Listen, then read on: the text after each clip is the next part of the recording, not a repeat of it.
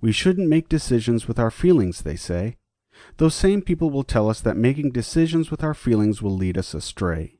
However, our subjective feelings are also valuable, even if just to you, and should not be ignored.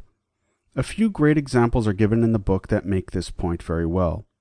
When you say someone is annoying you, you are not stating a fact. What you are really saying is that this person makes you feel annoyed.